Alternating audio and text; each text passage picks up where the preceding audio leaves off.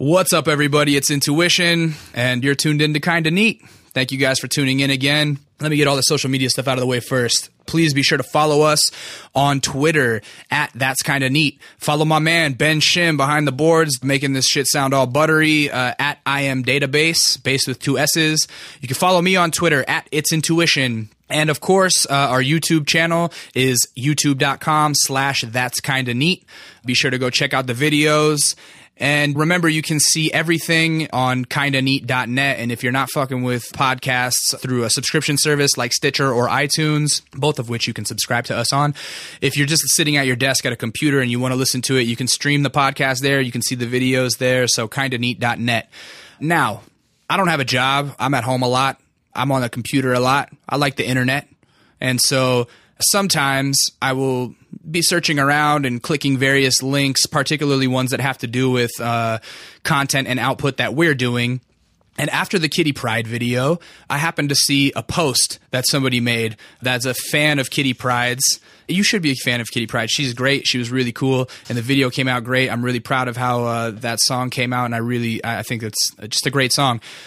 But this guy who has his own blog was like, it's a very good interview with Kitty Pryde, and you learn a lot about her, and she also dropped a great song, but you can fast forward to about the 7-minute mark in order to avoid a misogynistic and pointless story about the host going to Las Vegas. Now, I will agree with this guy. If you're just tuning in for the first time, or if you tune in always, you should know that the first 5 to 10 minutes of my podcast, of this podcast, of our podcast, is me bullshitting about my life. Now, the reason I do this is because I like to keep the actual interviews about the artist. Sometimes I chime in with personal opinion, but most of the time I'm more interested in getting to know them. So I use this time to bullshit about myself so that people that follow the podcast because they're interested in my life can catch up with what I've been up to. So if you don't want to hear me bullshit about myself, yes, please feel free to fast forward until you hit a beat. When you hear the beat, that means that the interview is about to start. And I'm fine with that. It's no skin off my back. It doesn't chap my hide in the least. That's fine. I understand that if you're not familiar with my shit, I can come off like a douchebag. It is what it is. I understand that, and I'm fine and secure with myself about that.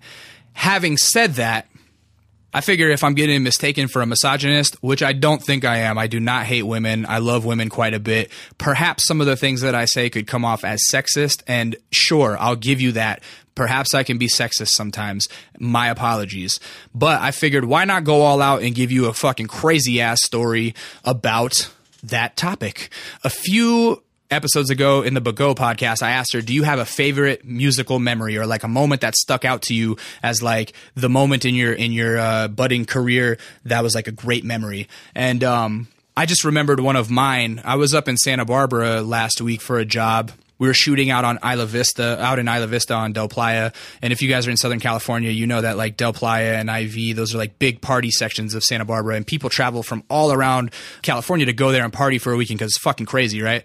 So the whole time that I'm there, everybody that's on the shoot, we're all far beyond the college years, and we're all kind of like, man, these fucking kids, they don't realize how good they have it. Look how happy they are living here in the campus lifestyle. They don't realize what the real world's going to be like in a couple years for them, you know? And that got me to thinking back when I was in college. And when I first moved to Santa Barbara, I had just put out this really bad demo tape. I put it in some stores to give to people for free. And that's how Mark Equilibrium ended up finding out about me. Now, I had been going around Santa Barbara to all the various venues, dropping off this demo, trying to get a show because I wanted to like open for people or just play shows. I hadn't really been playing any. I don't think I'd ever played a show at all. And I met Mark. We made 2 songs together in 2 weeks. And then all of a sudden, we get a phone call. I get a phone call on my house phone because I had left my phone number on the CD, like, hey, if you hear this and you're interested, I would love to play a show. I would love to open for whomever. So I get a phone call, and now I'm thinking, oh, this is fate. Like I fucking meet this guy, Mark, and here I've been trying for like 4 months to get a show. And after I meet him for 2 weeks, we have the opportunity to throw a show. This is going to be fucking awesome, you know? So we start to gather up the other hip hop kids that we knew in the area. So it was like me and Mark. And at the time, I was in this crew. I'm not going to say the name because if it's on the internet, I don't want any of the songs to ever surface because they're so bad. But It's me and Mark, and then a group called the Mind Travelers, and then a kid named Vix Freon. It's very rapidy underground rap show. It was at a place called the Coach House that no longer exists. And, you know, the guy was like, yeah, do whatever you want, throw a show. And we charged, I think, $7 to get in the door or something like that. And we went hard as fuck on the promotion. This was like before the internet. You couldn't really promote on the internet back then. It was like it was definitely MySpace days, but and so we did MySpace events and stuff. But it isn't a small ass town. Like Santa Barbara's not that big, and there definitely wasn't like a rap scene there at the time. So we went hard with hand flyers. There's kiosks all over the place. And so we made hand flyers, and we would go to every show and hand out hand flyers. We made 11 by 17s by going to a Kinko's, and basically like I flirted with the girl behind the counter, and she gave us about 200 11 by 17s, another 200 8 by 10s, and a shitload of hand flyers for like $5 because we invited her to the show. We said, yeah, in a couple weeks we have a show. You should come through. And she just gave us on the slide. You know, people that work at Kinko's, they don't give a fuck. They'll give you a discount if you're nice to them because everybody is assholes to them. So anyway, we get a bunch of flyers for free, and we're going all around to the kiosk. We're going to IV, stapling up the 11 by 17s on every light pole. We would go to college parties and hand out the hand flyers. We were doing shit like going to the Borders books and any magazine that we were interested in, like whether it be skateboard magazine, a music magazine, a snowboarding magazine, fucking anything. We would put a flyer in the middle of it, so anybody who's like flipping through the magazine would see this hand flyer. So we really had no idea as to how many people were going to show up until the day before the show. We're out on State Street in Santa Barbara handing out hand flyers, and there's this like little group of like maybe 16 or 17-year-old kids, like skate kids, and we just walk up to them and we're like, hey, what's up, guys? We're having like an all ages show tomorrow night. And they go, oh, the hip hop show at the Coach House? Like, yeah, man, we're going to go there. Like, all of our friends are coming too. It was like all of a sudden, all the footwork that we did had turned into a big deal because no one had thrown like a local hip hop show there in a long time, apparently. So the buzz was up. And at that moment we were like, oh shit, like I think people are going to show up. And so lo and behold, the next night we get there early. The guy just kind of was like, oh yeah, the guy who owned the place, I have to run some errands, you know, the green room's back here, you know, you guys can start sound checking or whatever. But really what we did, we checked the kegs and like they were already tapped. And so we're like drinking beers. And then at the time I was like heavy into smoking weed still. So like my weed dealer came and we're all like smoking blunts up in the green room and drinking beers and getting fucked up. And then when it came time for the show, we sold out the show. About 350 kids showed up to this venue. None of us had ever played a show before. The Mind Travelers hadn't played a show. Vix Freon hadn't played a show. Intuition had never played a show.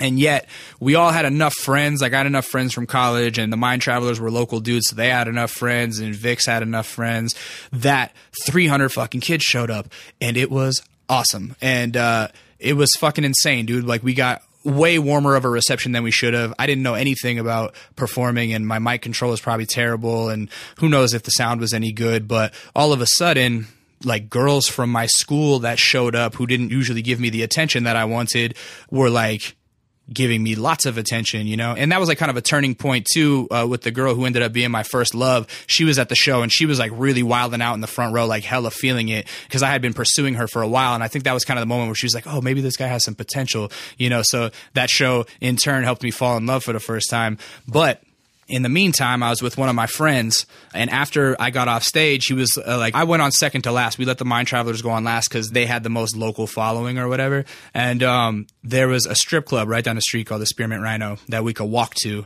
He's like, yo, man, fuck this. Let's get out of here. We're going to go to the strip club. I said, well, all right, let's do that. And we took a group of probably 20 people to the strip club. Like we left the venue with 20 people. It was like the Pied Piper. We get to the strip club and it's empty inside. And when our party got in there, it was fucking jam-packed and turned into a raging party. Now, to preface this, there was a girl that I went to college with who was like a little bit older. I don't know.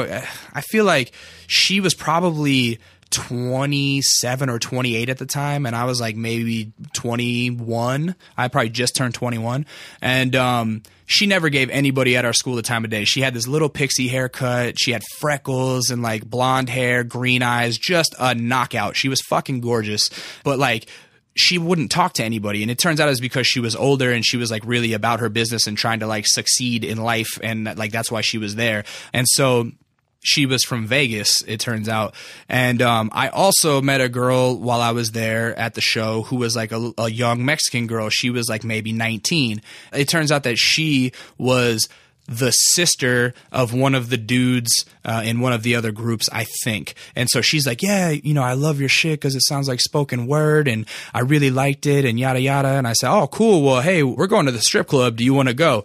Very intellectual thing to say. So she's like, yeah, I want to come. And so she's like kind of, she probably had never been to a strip club. She was trying to act a little more badass than she really was, whatever. We get to the strip club. We're all sitting at the stage. I've got the blonde to the left of me and the brunette to the right. And the blonde had brought one of her friends along too, who was had a live-in boyfriend, may or may not have been married, I can't remember. But it turns out that they were into like some crazy shit together. Like they like to kind of fool around with each other on the side, it turns out.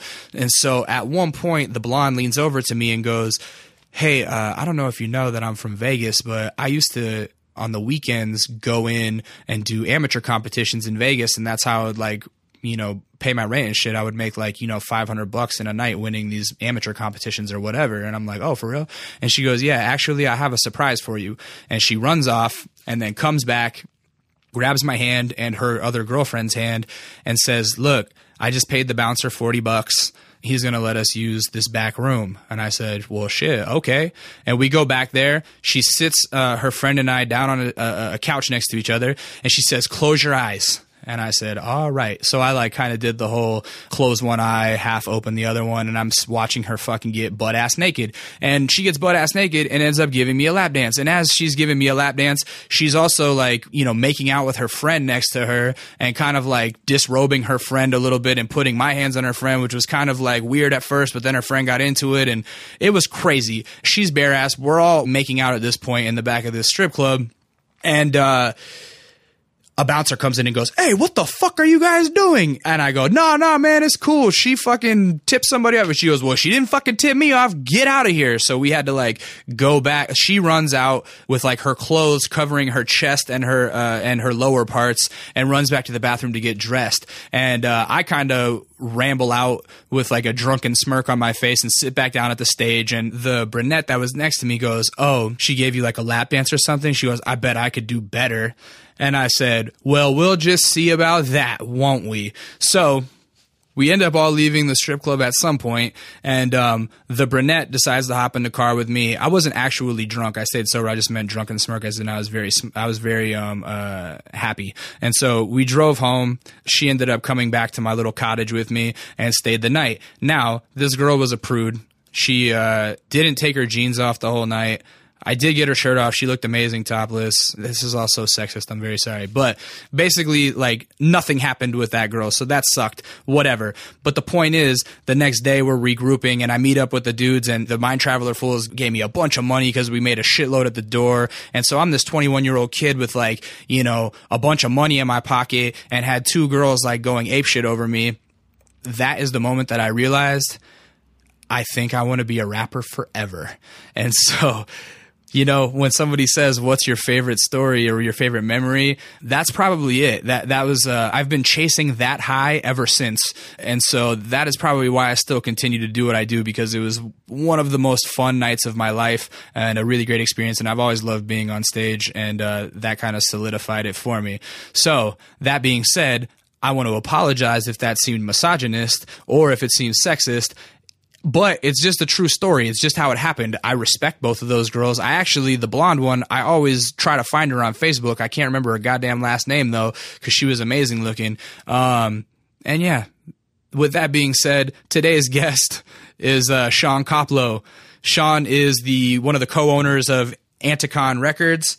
He's got a really cool story about working his way up from the ground floor. He started off as an intern up in the Bay and just kind of, kept at it. And now he runs a really fucking hip and cool label. And so we had a great conversation and I found it very interesting. So without further ado, let's get right into the conversation with Sean Koplow.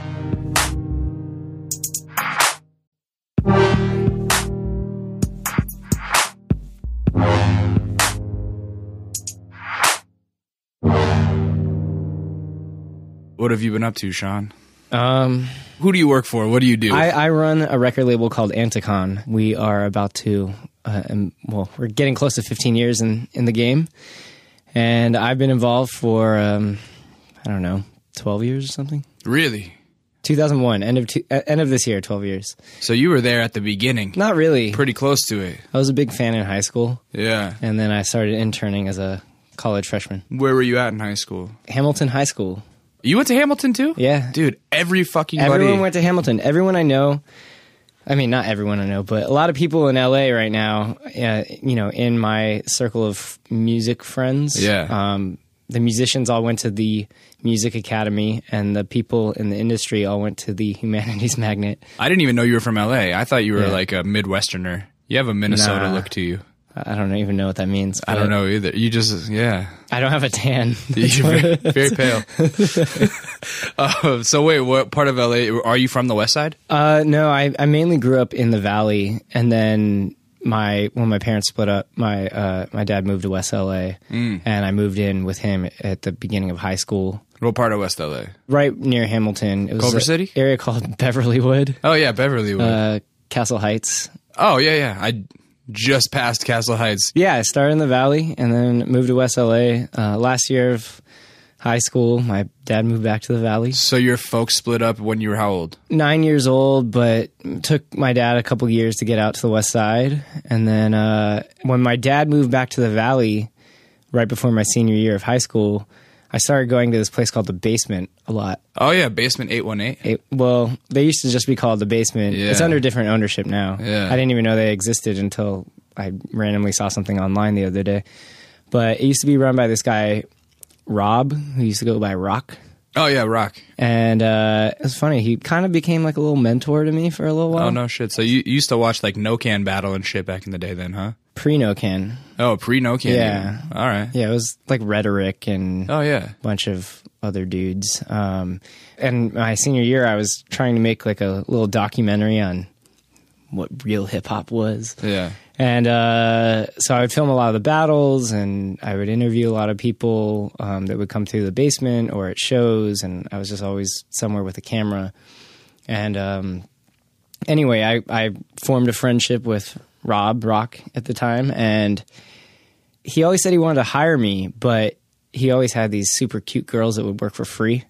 And I would also get in fights not fights, but arguments, opinionated hip-hop conversations with people at the shop that probably would not have been ideal for an employee there to have. But a lot of them... What kind of hip-hop nerdery were you discussing? I was just really into like experimental shit and stuff that was maybe rejected by the status quo of backpacker. Even though were it was you still, very like anti-mainstream?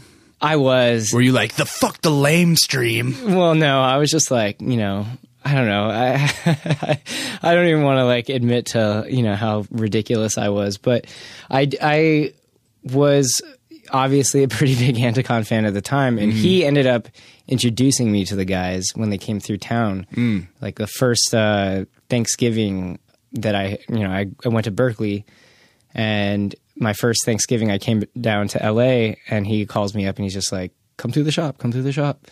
And I'm, like, why? And he's just like, come through. I come through, and he's like, why? It was no, Yoni wasn't there, but there were like four of them. I'm pretty sure it was No Stom and Soul and Alias, and I basically just said, hey, I go to UC Berkeley. I know you guys are based out of the Bay. I would love to intern for you. And they basically got rid of their other intern, who they used to kind of punk around a little bit. They all kind of lived in Berkeley or eventually ended up in... Oakland. At that point, they had all moved either from New England or the Midwest, mainly Cincinnati, to live in Oakland and Berkeley.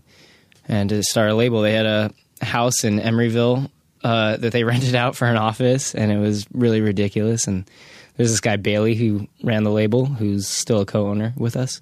And... Bomar, who went by the Bomar Monk from Rested Form Bodies, was like the secretary, and Alias was the accountant, and Odd No Stom was the art director, and they had a little distribution company that they were running at the time, and I would just come in and like help fill orders and do dumb shit, and Yeah. So before that, like, what were you like in high school? And explain what the humanities magnet is. Like, what does that concentrate on? The humanities magnet at Hamilton it's about 10% of the school, 3,000 person school. There's 300 kids in the humanities magnet. It's liberal arts. You study like art history and, pretty standard liberal arts stuff. It's, smaller class size, I believe, and, a lot more honors or AP classes than the rest of the school, which provides like some weird segregation from the rest of the school, except you guys end up sharing, PE classes or language classes or, What were you like in high school? Were you already a rap nerd? I was, I don't know. Well, moving from the Valley, I didn't really have any friends that I came to school with in high school, so I had to make all my own friends from scratch, and the kids that I ended up becoming most close with later on kind of shunned me at first, and I just hung out with like all black kids like by the cafeteria my freshman year, and was very into rap music. And And what kind of rap were you listening to back then? at that time, just like more commercial shit, just I don't know, I think I was pretty into like Wyclef and like whatever was like cool at the time. Have you heard the new Chance the Rapper tape? I have. He's like the new Wyclef or something with more bars. It's funny, like I kind of like it. I think I need to give it a few more listens. Sometimes his voice is a little grating to me, but I'm also highly opinionated. You'll learn through this conversation. I haven't had any issues with his voice, but I've read that. I don't know, for some reason that tape is like clicking with me right now. I really like it. It's not his voice when he's rapping normally. It's when he does these, sing-song these shit. like, when he puts emphasis and weird inflections and stuff. I feel you. It's just like, don't do that. So you're into Wyclef. Yeah, I was not a huge Wyclef fan. I don't know why that came into my mind. I just remember like playing video games and listening to the Carnival like as I was entering 9th grade or something like that. Okay. So it's not like I was a huge fan. So you could say I was a big Busta Rhymes fan, and I liked fast rap. In elementary and middle school, I was really into Death Row Records, and I was very pro West Coast gangster rap. Yeah, Doggy Style changed my life. Yeah, man. that was like a tape I had to hide from my father. My mom stole that CD from me because I got detention for cursing a couple times. That's awesome. I remember driving around, and my mom was driving, and I was in the passenger seat and listening to, Warren G's tape and her like me not understanding it. And your mom dropping it like it's hot. There was the 94 Ho Draft skit on it that I had no clue what that meant. And she was just like, I don't think this is appropriate. But I think she kind of... Is that the one where he's like, the bitch got halitosis? Yeah. He's like, oh, Stacy, the jaw-jacking bitch from the west side. And I'm just like, I had no clue what that meant. So I think she eventually let me get away with it because I was clueless. Yeah. So it couldn't have really affected me that much. Right. Yeah. So. And look at you now. Your life is just eaten alive by rap music. I love rap music. Brian Low Limit and I, we have a rap monthly at the Crosby. We play, fairly commercial. I mean, we mix it up. We throw in Danny Brown and whatnot, but yeah, I mean, we play Drake. Love the Drake. So, were you like straight A student at Hamilton? No. How'd you get into Berkeley? I don't know. Actually, I only applied to like 4 UCs, and Berkeley was the only one that contacted me and told me that I had submitted 2 of the same pages of my essay.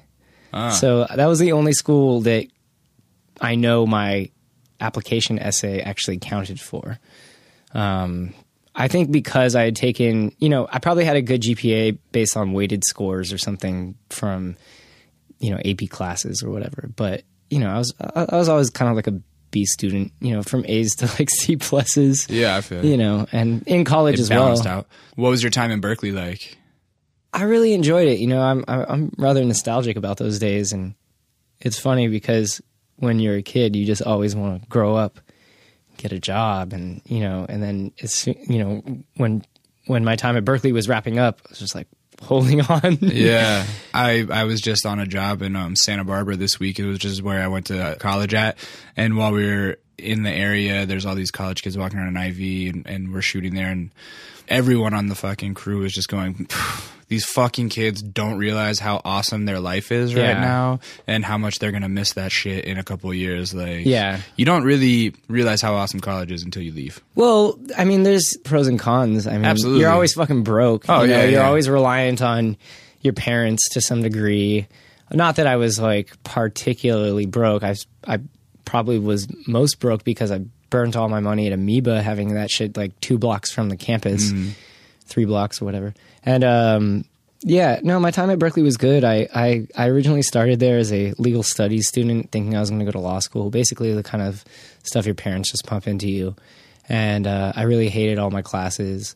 I'm glad I took some of them just to have different experience, but I ended up taking art classes for fun and finding that the faculty really liked me, and I ended up having that be my major. And also, I always saw that I would probably have a job at Anticon when I was done.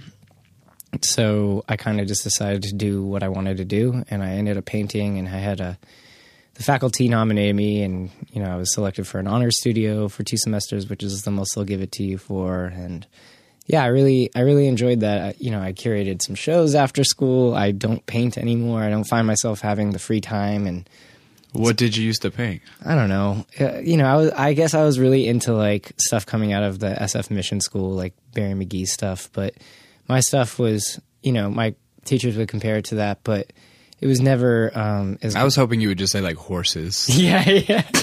Have you seen George W. Bush's paintings, by the way? I saw him, I think so, on The Daily Show or something. Yeah, he's like painting like dogs and stuff like that. But no, I don't know. I mean, I was definitely influenced by that stuff, but I was never really a graffiti kid. If the couple of times I tried, I felt like such a toy and so bad at it that I was really shy.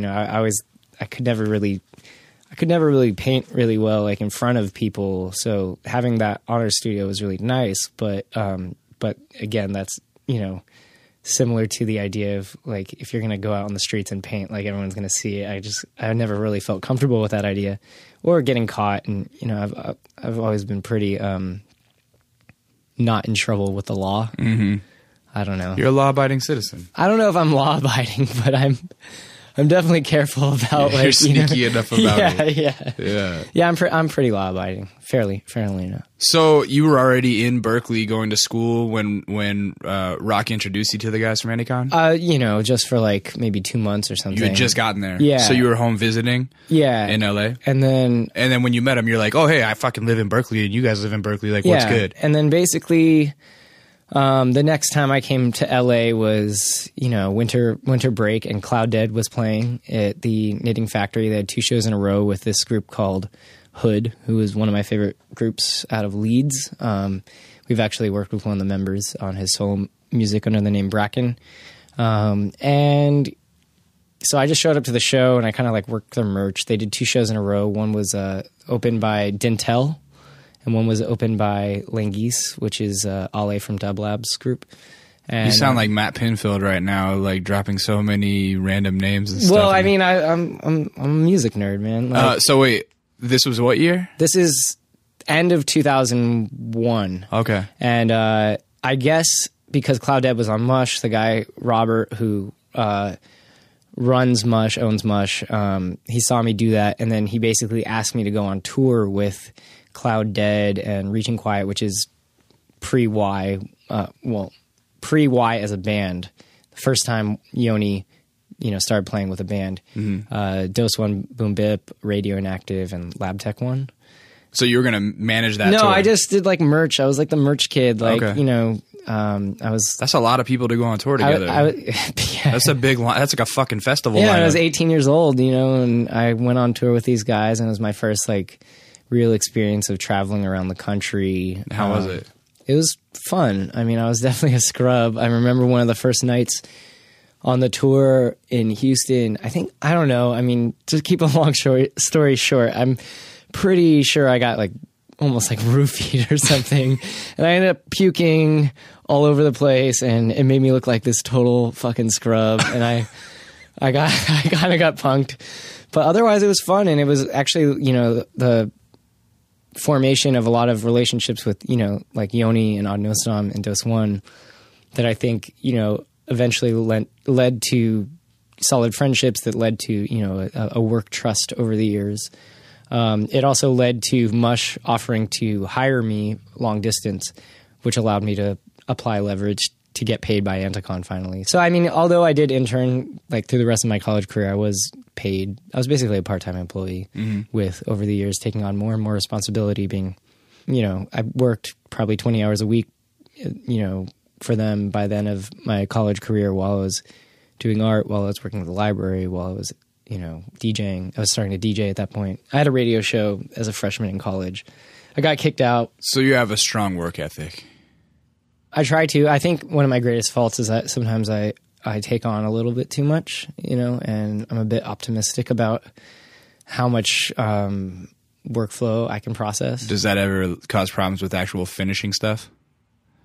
Yeah, I mean, always. I mean, I think that's a natural human fault that we're probably all, or hopefully we're all guilty of. There are always things that end up getting put on the back burner that you wish you could accomplish that maybe you haven't, and maybe one day you will. But I think there's a lot. I remember like trying to start a compilation a few years ago that just never went anywhere, and it was, there was an idea that got shelved at Anticon where this is gonna be some major nerd shit. But have you heard of Neutral Milk Hotel? I love them. Okay, so they're part of a collective called Elephant Six. It's I think it's like Apples in Stereo or. And it's of Montreal and a couple. I like of Montreal. A couple other bands that there was this sort of secretive project called Major Organ that no one's really ever fessed up to who it is, but it's obvious that some of those dudes have a heavy hand in the making of that record. But the idea was it was like a Elephant Six collective collaborative record, and we actually were passing around files and calling it like the Major Organ Anticon record, and we probably ended up getting like 3 or 4 songs that were like half done, passing files from artist to artist, and it just never went anywhere. So there are projects like that definitely never see the light of day that I can't really sit on top of and make sure that they happen. Speaking of compilations, like let's go back in the Anticon history. Is it Anticon or Anticon? We say Anticon. Anticon. But people say Anticon. Yeah, I accidentally say Anticon a lot. Being that I wasn't there in the inception of everything, I think, the way I understand it is that everything was, almost like a Dada concept where it's like open to interpretation and, it's sort of up to you what to make of it. What it means, But, were you there working with them already when like Music for the Advancement of Hip Hop came out and shit like that? No. Do you remember like the hip hop message boards? Fuck, oh man, they either loved it or they hated it. Well, I was never like a huge message board kid until I met I still was never a huge message board kid. I fucking hate message boards. They're breeding grounds of trolling and uninformed opinions or overly informed that you're just like, fuck off. Like, you can talk all the talk, but where's your record label at? Like, where are your songs at? Like, I don't know. Anyway, I personally am not a fan of message boards. And Anticon did have a message board, and it was definitely a breeding ground for a lot of hater. I don't know. People just would gang up on Anticon, and I think there was a point where Anticon was getting a lot of flack being called racist. That kind of I remember that term being thrown around when the advancement or Music for the Advancement of Hip Hop came honestly, out. I mean, that name is quintessential soul. It's like tongue in cheek, not meant to really be taken seriously. But obviously, it's like a ridiculous statement when like a collective of predominantly white rappers come along and make a record called Music for the Advancement of Hip Hop, or the first one that was called Hip Hop Music for the Advancement of Mankind. It's like it's obviously ridiculous. But if you're not privy to the joke, and if you don't appreciate the joke, I mean, the music itself is never a joke, and that's something that we've always had a hard time with people misconstruing especially when a lot of the early press shots of the Collective, in Urban Magazine were fairly joke set up press shots. Like I don't think you can ever listen to a Themselves record or an early Soul record or the Buck 65 Man Overboard record that we put out, and you're not gonna. It's not fucking Paul Barman. We're not nerds the way people think we're nerds. They're artists that are trying to do something different, but it's never been like nerdcore or whatever. Like shit that like nerdcore is kind of like meta or very self-aware in their snarkiness, I guess, or something. I mean, yeah, Anticon, the artists on the label, I mean, they take it serious. It's not a joke. And they're like true hip-hop purists, and a lot of them in terms of what they listen to, the original guys at least. They're not nerds. I don't know. I that was always something that drove me nuts. But yeah, the message boards. I mean, I didn't mean to bring up a conversation about message boards. No, it's cool. Yeah. I could just always live without them. I'm not going to pretend like I haven't searched our name on message boards to see what people are saying or to, see what people still think of us today.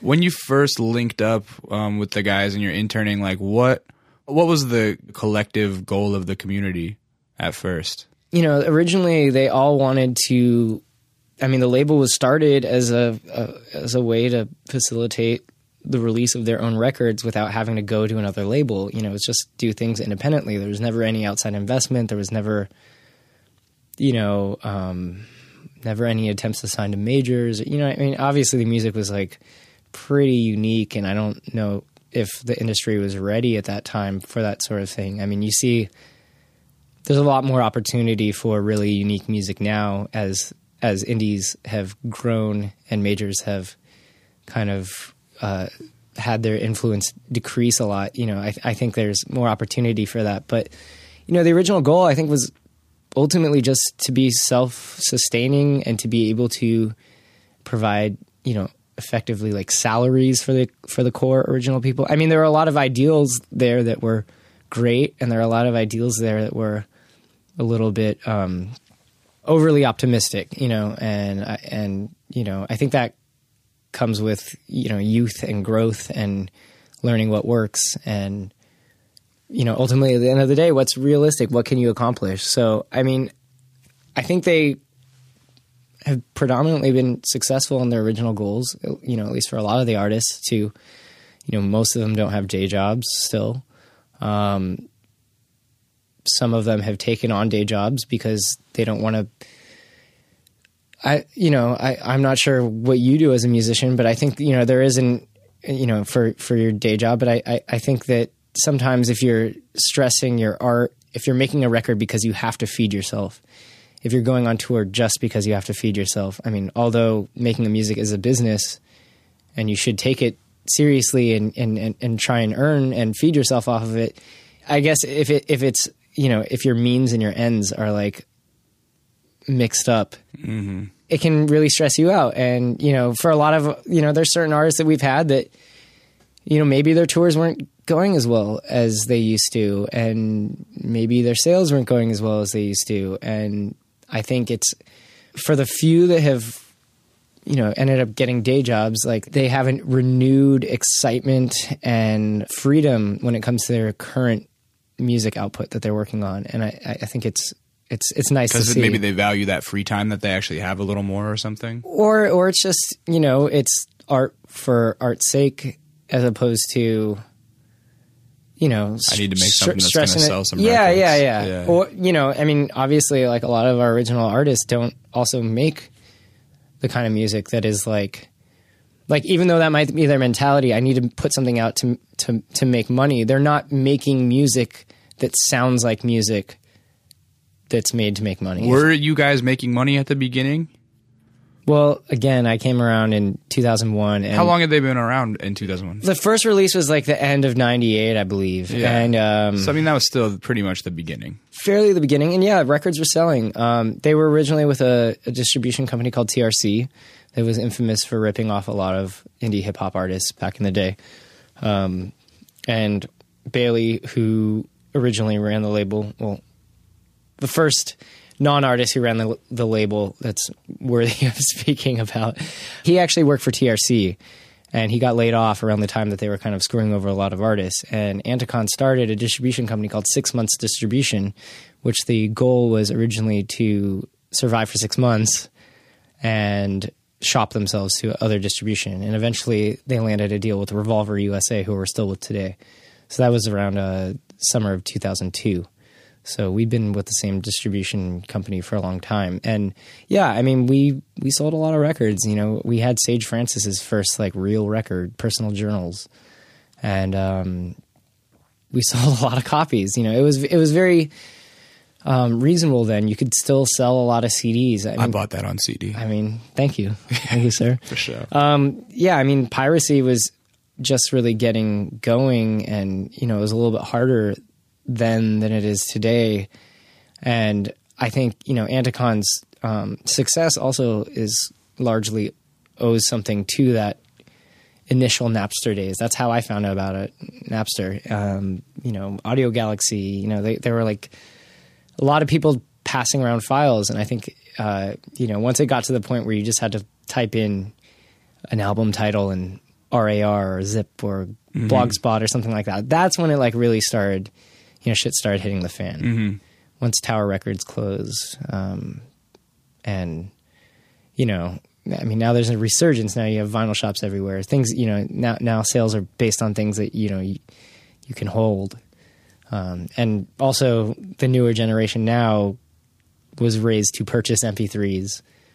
Although, you know, people still steal shit all the time. You know, I think we're kind of, we're no longer at the valley that we were at in, you know, 2006, 2007, at least for our company. Can you kind of break down the path with the label to where you are now? Can we start going along that storyline? Yeah, I mean, essentially for the first, you know, 7 years, I would say everything was pretty self-contained. You know, there were 8, maybe it was 7 core artists. There's, you know, Yoni Wolf from Y, who then went by the moniker Y, the solo moniker Y, and now Y is meant to be his band. Dos One, Gel, Odd Nostom, Alias, and Soul were the original like 7. And then there was, you know, Passage and Restiform Bodies were kind of like the next. None of those guys were owners of the company ever, but they were very involved. So with like Personal Journals, is that just a one-off distro kind of thing that you guys did with him? Well, it was, I don't know. I mean, I think there was a lot of, you know, stuff with like Buck 65, 6'2", Sage Francis. There's a lot of shit that I can't really speak to because I just, you know, I was not personally involved. I was a young kid, you know, I was very supportive. I mean, you also have to remember that there was a lot of personal stuff that goes along with business. And I think in the early days of Anticon, when it was a little more artist run, it was not, no offense to the people. Beefs and fucking. Well, it's I don't know if it's a huge beefs, but it's like, it's different when you have a dedicated business person handling all the office day to day. And there are certain things that have happened that, you know, kind of ended up like tarnishing relationships. And also being that they're all friends, you know, it's like how much can you work with some of your best friends? Sometimes it works great and sometimes it doesn't. As soon as money gets involved, people get weird. Yeah. So there were those sort of one-offs or things that looked like they were going to be more, but ended up not being more. And then, you know, around 2003, Anticon signed Dosh, and he was kind of like the first addition to our roster outside of the core. Out of the core artists, who were the ones that were moving the most? And if the scales were tipped towards one person more than another, did that ever cause rifts or tension? No, there was never any tension like that. I mean, ultimately accounting is handled, you know, just like any other record label. It's like, you know, a deal with the artists. And so the other artists, you know, essentially if someone's selling records, it's funding the label that's going to be able to push the next artist record. So, you know, no one was really involved. No one really knows each other's numbers. And, you know, I would say Sage Francis like was probably like our biggest seller earlier in the days. Definitely our biggest seller. Out of the 8 core, was it like Dos or Soul doing I mean, I think it, you know, I mean, it depends on like each record, you know. I think, you know, we sold a lot of copy of Soul's Bottle of Humans, but we might not have sold as many of his record that we put out, a few years later. Right. So yeah, it really depends. There's certain records we made a lot of money on, certain records you lose a lot of money on. I mean, it's very common for a record label. It's unpredictable. The material has a lot to do with it. The amount of push the artist puts into it has a lot to do with it. How much touring they're doing, how press receives the record. It's still the same, unpredictable equation. So to continue our evolution, we had a problem where our artists would create in cycles generally. It was almost like, I probably shouldn't say this, but, almost like women that hang out together. And they happen to Everybody kind of gets on a roll at the same time. Their periods line up together. And yeah, so there'd be periods where we'd have a lot of work on our hands and periods where we'd have kind of like nothing to do. Well, not nothing to do, but less records to push. And we only make money on records. We don't make money on tour sales. We don't, we only make money on Anticon label merch. We don't make money, there's only so many revenue streams for a label. And I don't think a lot of fans really realize that when they're saying like, oh, I don't mind downloading for free, but I'll go to a show and pay for the artist. I think that they ultimately only want to help the artist, and that's, I get it. It's fine. But I think if without us, funding things for the artists, like it's hard for the artists to get their music out there. So there was also a point where around 2006, we kind of just decided like, we can't sit on our hands. We need to find new acts. And it was all pretty organic. It was never like artificial. I don't think we've ever signed anyone off of a demo. It's always been people that maybe have played shows with our artists, that our artists, we curate the label as a crew. Like there's 8 of us that vote. If I want to put out a record, even though I do all the day-to-day of the business, I still have to go to everyone and say, hey, I really like this artist's music. This is what they have going on for us. Here's a sample. Please vote. What if it's 4-4? I believe the rule is you have to get 3 no's and it's off the table. Oh, okay. And luckily, we haven't butt heads. We're pretty kind to one another. And what's your official title? I just call myself a label manager. I could call myself CEO. It doesn't matter. I mean, we all collectively own the same amount of the company. Okay. But I handle like all the day-to-day. And that's mainly how we collaborate together in terms of an ownership collective is usually just the curating. So in 2006 is when we started, we picked up a guy who goes by S.J. Esau, and he's from Brighton, I believe. And we worked with, as I had alluded to, this guy Bracken, who was Chris Adams from Hood, his solo music. We've always been big Hood fans, and we linked up, I think in 2007, we put out a group called Need More Shallows that was kind of like a sort of indie rock band, but we were all fans of this stuff. So, I mean, I think the reality is that I don't tend to listen to a lot of indie rap these days unless we put it out. So I know that you don't notice changes while you're going through them because it's like you look in a mirror every day, so you don't realize if you're getting fat or if you're losing weight or whatever because you see yourself every day. But now in hindsight, do you think there was a time when everybody kind of went – because I didn't notice it myself, but I was the same way where –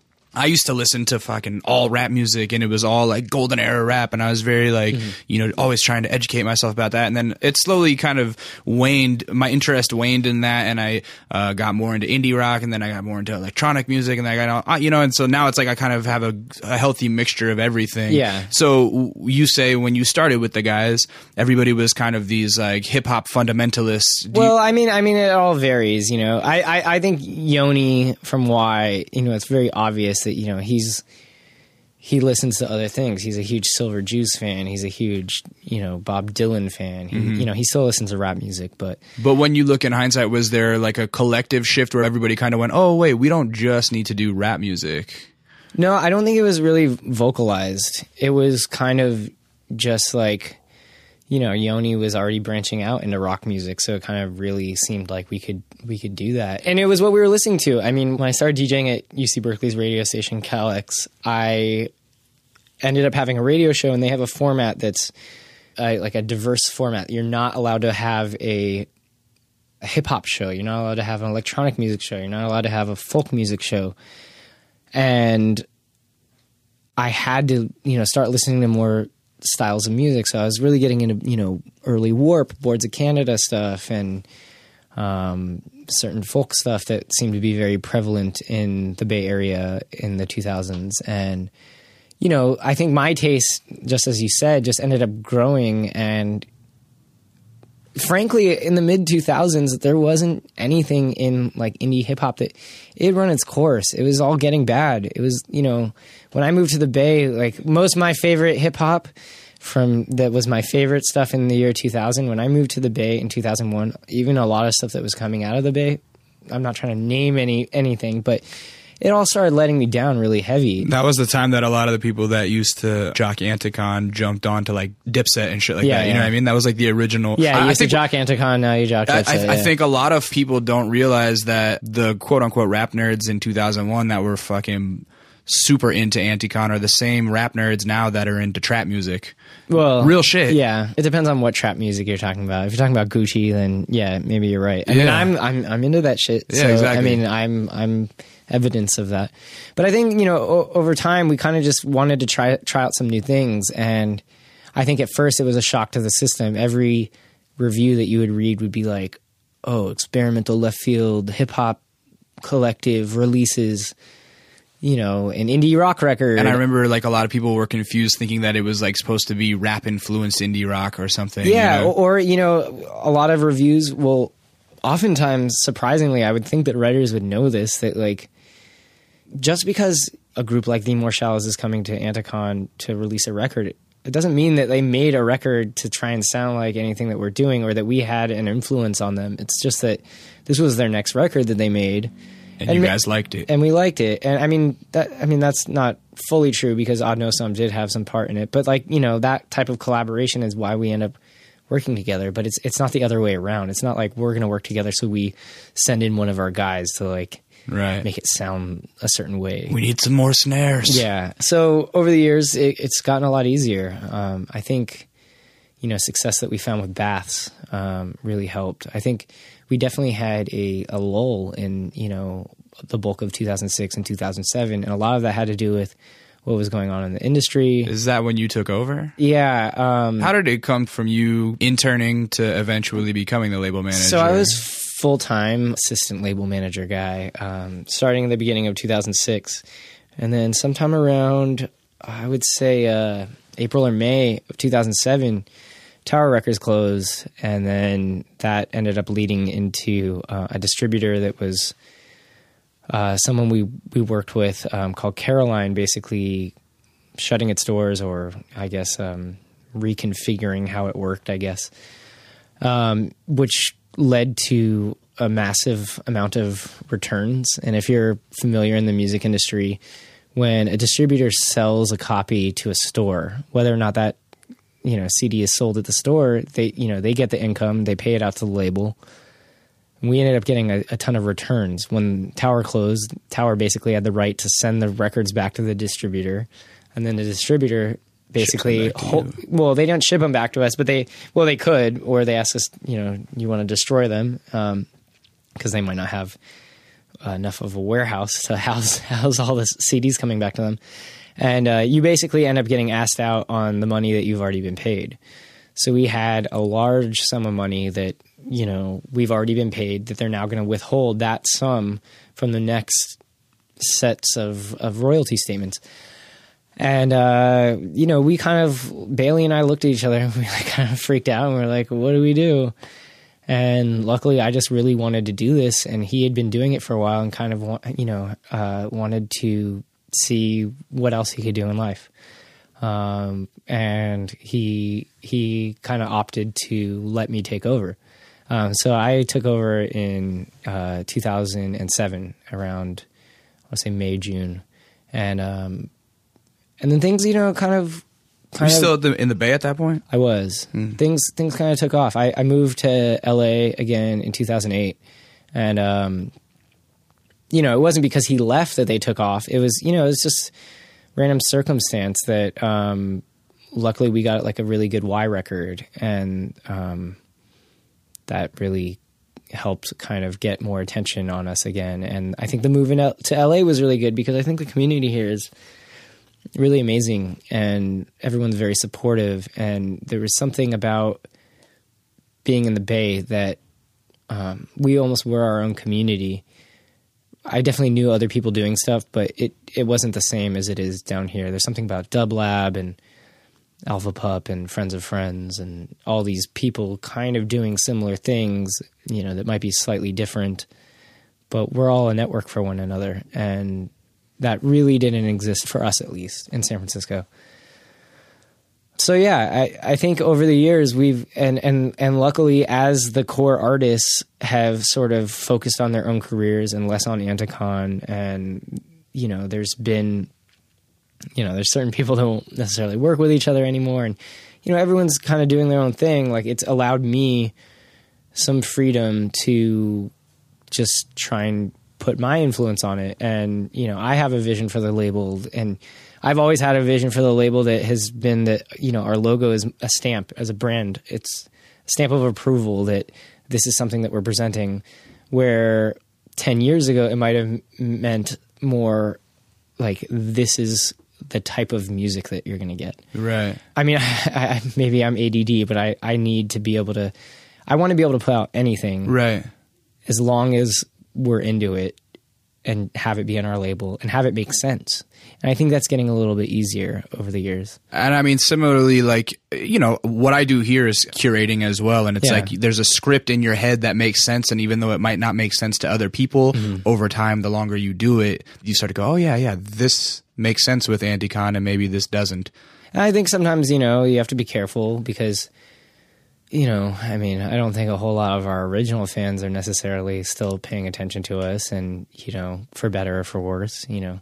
But there are other labels that have stepped up that are kind of doing something that, you know, maybe we used to do, and, you know, they can go follow them. And I'm happy that they still have, you know, someone putting out music that pleases them. Yeah. But, you know, like I'm personally just someone who wants to always be looking forward, and, you know, I'm trying to be very respectful to our heritage, and I'm trying to, you know, I continue to work with the original core artists. I mean, that's part of our, like, not only part of our agreement, but, you know, I never came into this to kind of like take something away from everyone and be like, you know, this is mine now. It's more like, all right, let's do everything, you know, let's continue to be a service to the original people who maybe founded the company, but haven't like really had a whole lot to do with the day to day in 10 years, you know?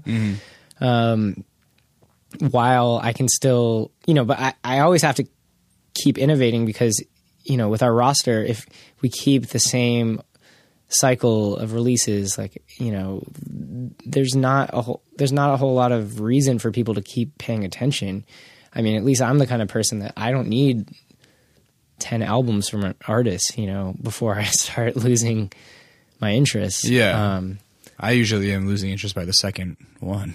I'm very ADD about shit. Yeah, I mean, I guess it depends. And, you know, certain music also just sort of makes sense for a time. Exactly. And, you know, there are a lot of artists that even like right now are releasing records that are follow-ups. You know, like I keep wanting to say names, but I don't want to be a dick. But like a lot of artists that, you know, I maybe liked a few years ago, and this is maybe only the first, and I was so into it, but there was something that made me connect with that music at that time maybe. And it's not to say that the music isn't good now, but it's just maybe my personal tastes have moved on a little bit. And it's different now in the age of the internet and the 24-second news cycle, where things go so much faster. And something that came out 2 years ago that you were super into, all of a sudden seems a lot older than it would have in a 2-year span in 1999, say. You know what I mean? Mm-hmm. It was nothing to wait 2 years for a Redman album back in the 90s because it like made sense. But now it's like, if you're not putting out a record every few months, you're like kind of whatever. Well, I think that's a little bit too much. I mean, you know, I think it's gotten a little bit out of hand. Absolutely.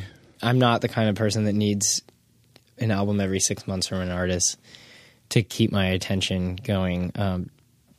But we're also products of the internet where we have so much music to listen to that, you know, you really need to make a splash. You know, it's rare that I listen to a record on loop for a year. You know, when I was younger, and you only have like, you know, 100 CDs or something like that. That wasn't an unbelievable thing to do. Was 2007 when you took over around the same time that like was there some sort of like stink with Soul where like he quit or something, or like didn't he make some big public stink? You know, Soul is an interesting dude. To be careful with my wording, like, yeah, I don't know. And I'm not trying to stir up beef and shit because I'm not personally involved in it. So if you don't want to go there, we don't have to. No. I mean, I don't have a problem talking about it. I talked to LA Weekly about it when it went down. But basically, you know, I think as a perfect example, maybe like my ideology and his ideology for my current ideology and the ideology that he started the company with maybe didn't align. And I think there are certain, just like any relationship, like any, you know, that you might have with a loved one or something like that, you have to know when stuff doesn't work anymore. And I think we both kind of came to that decision. You know, I think it was publicized as, you know, purely his decision, but, you know, and I didn't push him out. But I think we both kind of like saw the writing on the wall and thought maybe he would do better either elsewhere or on his own. Or and now, with that being said, you do have the group of the 8 core artists. Was that like another, you know, had to have a secret meeting? And yeah. Actually, that was probably the last thing that we really all got involved with. That was like, how are we going to go forward, and what does this mean for the company? And in the end, it really wasn't. You know, because was it something at that point where it could have been like him or you? Could it have been like, oh, well, the 8 vote that you're not an original artist, so you have to be gone? Could that have been a possibility? I mean, it could have been. Yeah, and I was okay with that. Yeah, you know, it was his company. I wasn't an owner at that point. Okay. Even though I had moved the company to LA, I was running the business. The former label manager was involved with, you know, some of our accounting and stuff, but other than that, I ran everything. I was not an owner, so yeah, I mean, they could have, you know, they could have tried to keep him. They could have gotten rid of me. They could. I don't know. I mean, it wouldn't have really made sense, you know. Like Soul had gotten so distant from the original the collective or the label itself. You know, he had moved to Spain for a while. He was living in Arizona. He's living in Colorado now, and you know, I really wish him the best of luck, and I'm happy to see him still doing his thing. But I think, you know, it kind of made, it was kind of time, you know, and it was the hardest thing for me that was weird is like, this was his baby. He started the company, but it kind of grew into something that it's hard to apply the ideals of a late 90s hip hop label to a company 10 years later that has evolved into something else and is no longer run by the people that ran it, and that is putting out music that is no longer, you know, the music that we used to put out. And, you know, we just kind of needed to move our separate ways. And what year was that? I want to say that was 2009. Did it feel like a weight off your shoulders? Yeah, totally. It did? Totally. And at that point, did you feel like you had a little more freedom? I don't think freedom was ever really an issue with him personally. I think it was just like, it was just a toxic working relationship. Yeah. And I'm sure it was hard for him to work with me because he might have felt unappreciated, and it was the same way, you know, the other way around. Yeah. And yeah, I mean, I'm trying to be careful about what I say because I do know it's a sensitive subject. I feel you. And I never wished him any ill will, and I never really, you know, wanted to like, I wish him the best in a separate, you know. Yeah, totally. Like, and that's never what I want this podcast to turn into is like a fucking tell all about personal issues. So we can fucking move past that. I get it though, because, you know, it's a significant part of our history that, you know, I think a lot of fans have like never really, you know, the old fans never really understood it. And the new fans might not have cared. Yeah, exactly. Yeah. So, I mean,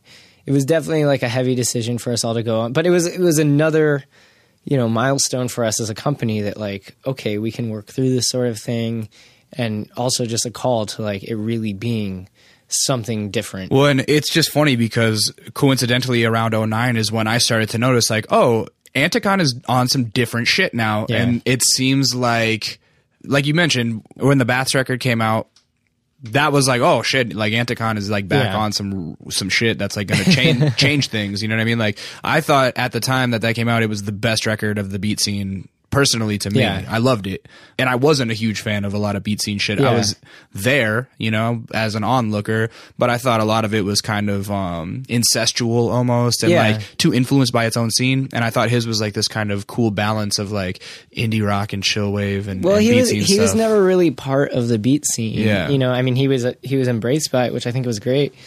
But you know, ultimately, you know, Will had been sending me sort of, you know, demos or records essentially that he'd been making under the name Post Fetus since I think he was 16. He was, you know, being that he went to Hamilton, he was friends with my good friend's younger siblings. So there's always a connection there. And we both played that Destroy LA show, him opening, I think, and me closing the big show with Flying Lotus and No Such Thing and Gaslamp Killer and Daedalus and Jogger and Toki Monster. And I think it was kind of like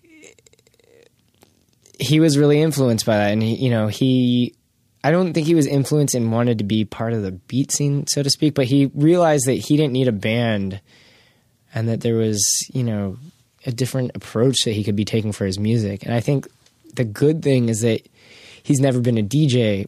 You know, it's a little frustrating because sometimes it would be really nice if we could just be like, oh, he's going to do a DJ set. But if you know Will and his personality, he's not a beat scene kid. He's not a kid hanging out at Low End Theory. He's a songwriter. He's a quirky dude, you know. Yeah. He's a gay kid from Chatsworth who's, you know, really interested in comic books and, you know, he tweets a shit ton. Yeah, I mean, and that's you know, that's another weird thing, you know, to pair up his music, which is very serious, and then you like look at his Twitter or his Vine or his Instagram, and very jokey. It's very, you know, immature for he's a mature person, but you know, his sense of humor can be very immature at times, and I don't mean that in a condescending way. And it's funny because a lot of I've always found that funny. Like fans can get attached to an artist's music and have a certain perspective on what they think they would be like, and then be so surprised by the fact that like, oh wait, I like fart jokes. And yeah. It's impossible for fans to grasp that like, oh wait, you're not serious all the time. Mm-hmm. Like maybe that's just your outlet is serious, you know? Yeah. Or, you know, does it then make people think that the music is like an act as well or something like that? Yeah. Or not an act as well, but or is that it's hard to pair the two sides. I don't know. I mean, I guess that's just the nature which of is the real age. Person. You know, in 2013, there's a little too much act. I mean, you would have never known, you know, 10 years ago if your favorite musicians were into fart jokes. Mm-hmm. Now you will. Right. Anyway, but yeah, so Baths worked out for us, and you know, prior to that we had worked with some other artists that, you know, were doing well for us, maybe on a slightly smaller scale, but like Tobacco, who basically is Black Moth Super Rainbow. You know, Black Moth was supposed to sign with us, and then they got taken on the tour with Flaming Lips, and then every label under the sun wanted to sign them, and so while Tom was shopping deals for that, he basically said, hey, I want to start this other project. And it kind of was way more up my alley in the end anyway. So it worked out. And then we signed this guy, Sun Lux from New York, who did really well. And we were already working with Serengeti. And wait, what's Sun Lux? Sun Lux is this guy, Ryan Lott. I'll have to send you some. Yeah. I mean, he's like a composer. He's really well classically trained guy, who was working at a production house, in New York, doing music for commercials and scoring things. He does a lot of music for, modern dance because his wife is a dancer. And, he did do some work on the Looper score. Oh yeah, that was like really interesting, like found sound. Yeah, he helped the main score. Oh, cool. Guy put together all the sounds and create virtual instruments from the sounds, and Yeah, I'm sure he's working on a lot more stuff like that I can't talk about. Yeah. And you guys were working with Getty, like you just mentioned. Yeah. Getty is a personal fave of mine. I really enjoy that guy's work. We had signed Serengeti and Polyphonic originally. As a duo, we got past one of their CDs, and we were really into it, and we asked them to do another one. They did that, and they kind of broke up on tour, and that sucked. But it's worked out since. We've continued to work with Serengeti. And not that I chose sides by any means. I actually would work with Polyphonic if the right material came our way as well.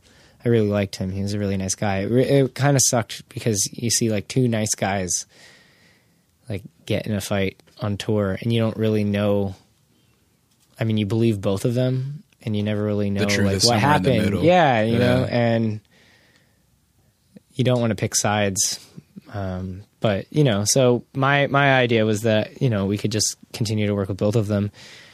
And Serengeti's just been, like, incredibly more prolific. Yeah, that guy doesn't stop. It's crazy. No, he doesn't. I was trying to explain to one of my friends Serengeti's output and how he can create these whole worlds with a fake character. And I was, like, explaining the Kenny Dennis character to him. And then I realized, like, I knew so many like facts about this dude Kenny Dennis that it like felt like a real person. Yeah. And I'm like, that's crazy because it must be even fucking realer in his world. Oh, it's crazy. If you talk to Getty about Kenny, and each time you talk to him, it's like even more and more involved. And right now he's written this pilot that's supposed to be, you know, filmed soon.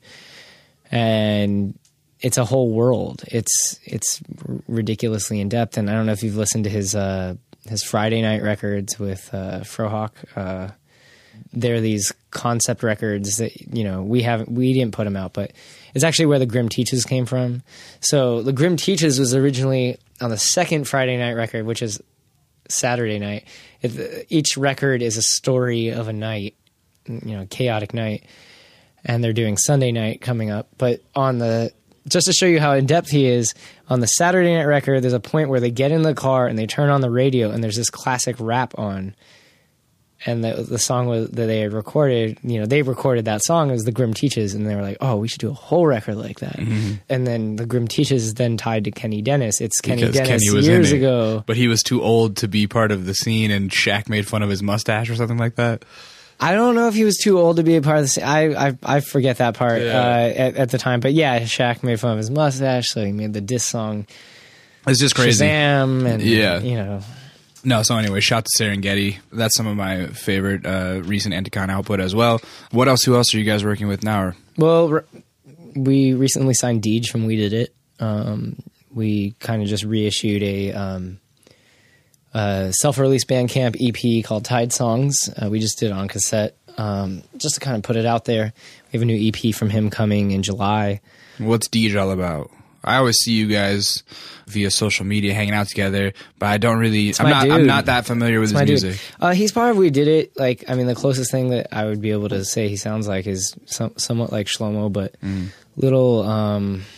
It's definitely different. I mean, he's kind of in the vein of that guy Evenings as well, that Friends of Friends is working with. But he has his own sound. He calls his music like EDM, emotional dance music, and I'm not the best at necessarily describing someone's particular sound, but he makes fairly instrumental music. He does do singing.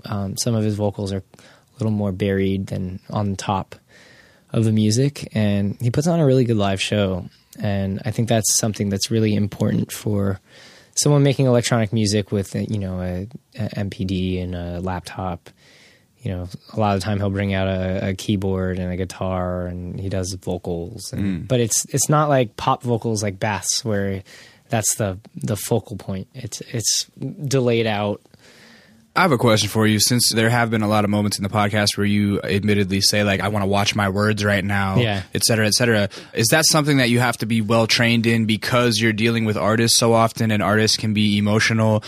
And as a side note to that question, do you think that you're a little more logical than emotional, that you have to be when dealing with the artists? It depends, man. There's a full range. I mean, you know, behind closed doors, like, there might be some very emotional discussions.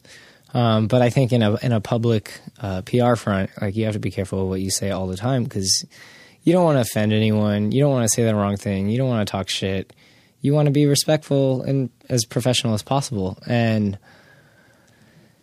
you know, I think for the most part, like, every working relationship I have, I'm pretty, like, comfortable with and proud of. But, you know, there are some things that are also just not, you know, they don't need to be privy. Like, every company that I know in LA has their own situations. Oh, absolutely. I guess what I'm asking more or less is, like, are there artists that you work with where you have to, like, bite your tongue perhaps because you know they're sensitive motherfuckers, you know what I mean?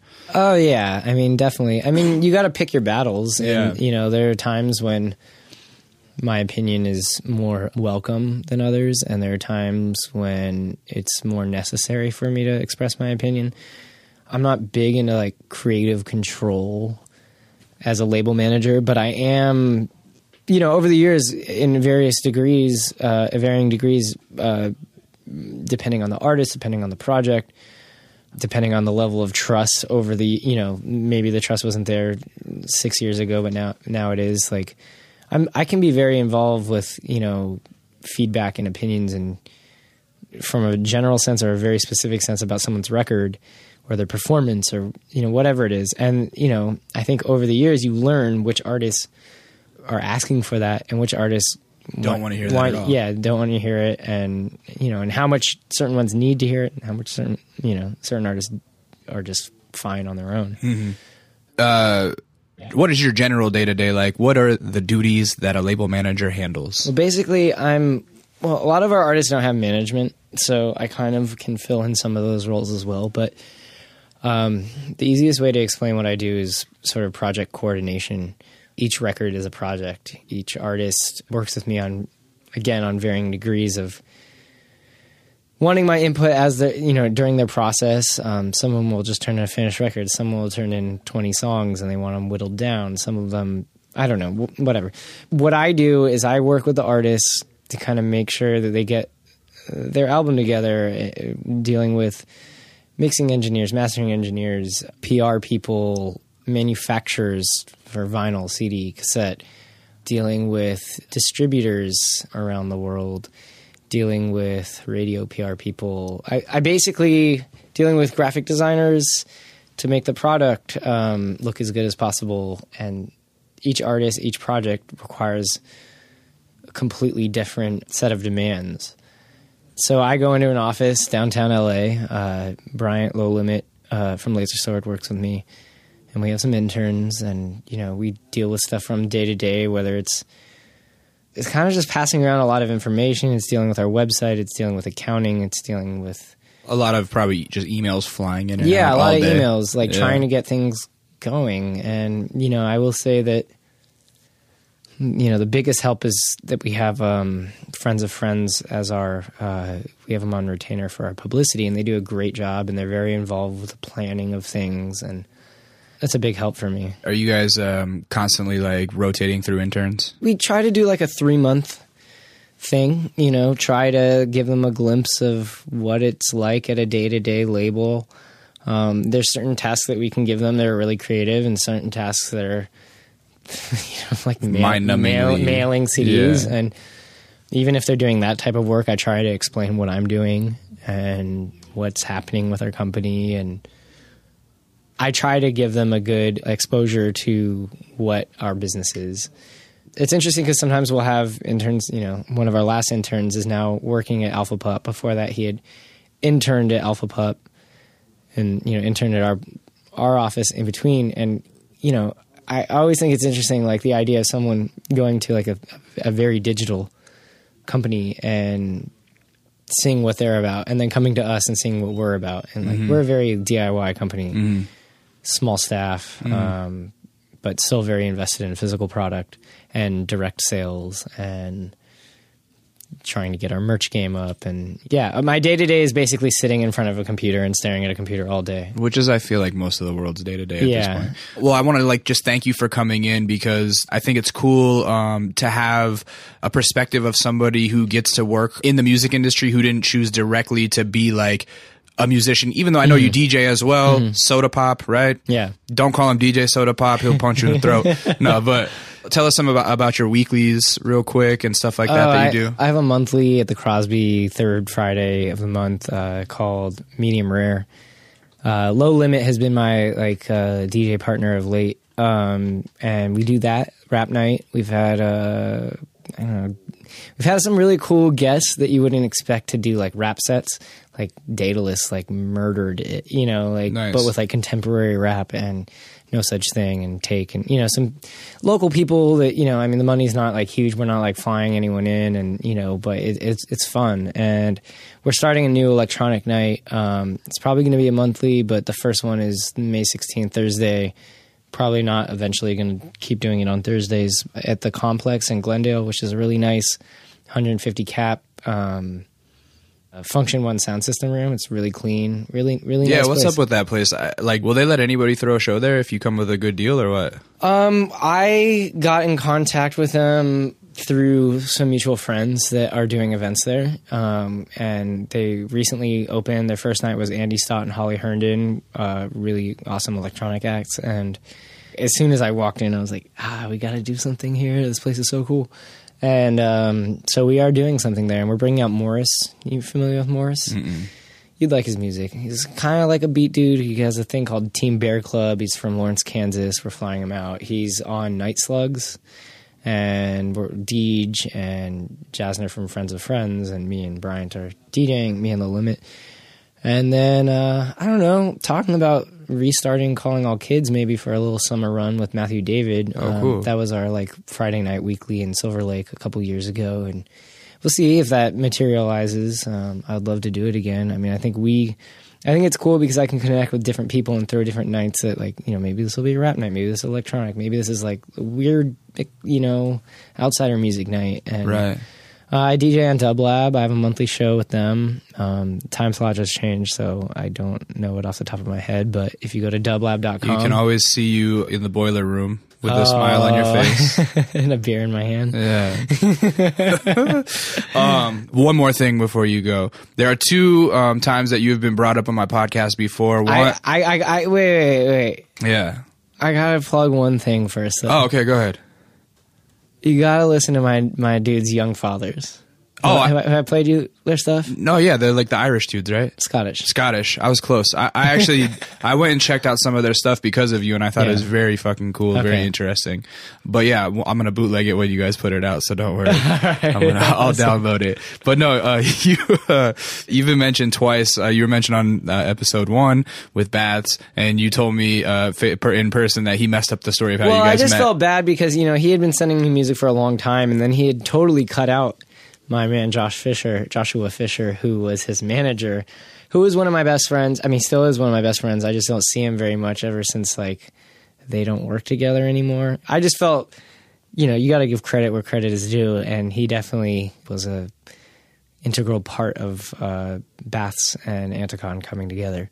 So shout out to Josh Fisher then. Yeah. And then also on episode 5, I actually, we put it out there and then I apologized later going, hey man, you get mentioned in this episode with Milo, but I hope that you're not offended. I think you actually came off pretty G'd up. No, I contacted you because I found it on Yahoo Answers. Oh yeah, it became a Yahoo Answer. It was on Yahoo Answers what do you think about Anticon turning down Milo? Dissing him or some shit. And the reality is I didn't really diss him. I think, the way he told the story was pretty straight up. Pretty accurate. He's a nice dude, but, we weren't feeling him. And, Baths particularly hates when people take his beats.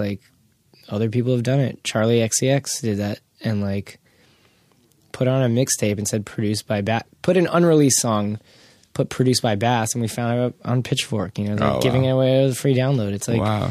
You gotta at least get in touch with the label or the artist and get permission. I get it. I get why rappers do it. I get, but it also depends on how it's being pushed, and I think he stepped over the line when he called it Milo Takes Bass and it had all bass beats. It was... Anyway, yeah. I wish him nothing but the best of success Yeah, yeah. And I just wanted a chance for you to defend yourself. But I thought it was. I thought he did a really good job in explaining the story, and I'm actually really stoked to have had you in. You're a good dude. Been seeing you around the city for years now, and so it's good to get a conversation in with you. And I've always thought that I always think that it's awesome when somebody gets to follow their passion for music without necessarily chasing the pipe dream that is being a musician. And so for all of you out there that tune in every week that want to be fucking producers or rappers or in a band or whatever, like, just know that you can also do your thing and make a living being a curator and being a businessman and still love the music. You know what I'm saying? Stay out of it. There's enough competition already. Yeah, exactly. But yeah, it is possible. Realistically, stay in school, motherfucker. It is possible. Yeah. So anyhow, I appreciate it, man. Plug yourself. Where's your Twitter? I am twitter.com. I am Soda Pop. At I am Soda Pop. One word. Instagram, Twitter, Facebook. It's pretty much all out there. For sure. What's does Anticon have like a YouTube channel? We do. It's youtube.com/Anticon, but I actually prefer the Vimeo channel for the higher quality videos. They're not higher quality. They're all 1080. I have a beef with this. No. The problem is that when you go to a YouTube video, it doesn't automatically play 1080. Well, oftentimes it generally plays like, what is it? It starts at 360, and then you have to go up to 1080. But yeah, it's bullshit though. On Vimeo, it's the same thing. You have to turn the HD on. Yeah, but their standard quality is higher than 360. Yeah. So that's my issue. But YouTube is a social media network. I get it. And YouTube is the second biggest search engine behind Google. So you guys got to fucking YouTube. Trust me. We do YouTube. We do Vimeo. But when I embed, I always embed Vimeo because to me, why are you going to put all this effort and money into a good-looking video and then post it in like shitty quality? I feel you, but you know me. I'm a numbers guy. I like numbers. Well, I like to be able to see them. There's a reason why we're where we're at, because I'm stubborn like that. Like, quality. Sure. Well, hey man, thank you for coming in. I appreciate it. Be sure to check out my man Ben Shim on the boards at I Am Database. Follow me on Twitter at It's Intuition. Follow us on Twitter at That's Kinda Neat.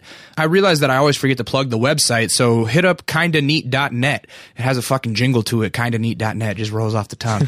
So check out kindaneat.net. That's the content portal where you can find all the podcasts, streaming, and the videos that we put out. And follow my man Sean Kaplow. Koplo. Oh, it's Koplo? I've always been saying Kaplow. I know you've always been saying that shit. Damn. Is it Kaplo? It's Ko. It's Ko? Yeah, Koplo. I would have spelled it wrong when we put the motherfucking... It's in my phone as Kaplo. What an asshole. Hey, that rhymes. Anyhow, all right, man. That was my friend Sean Koplo, and this is Intuition signing off, and that was kind of neat. Thank you. Thank you.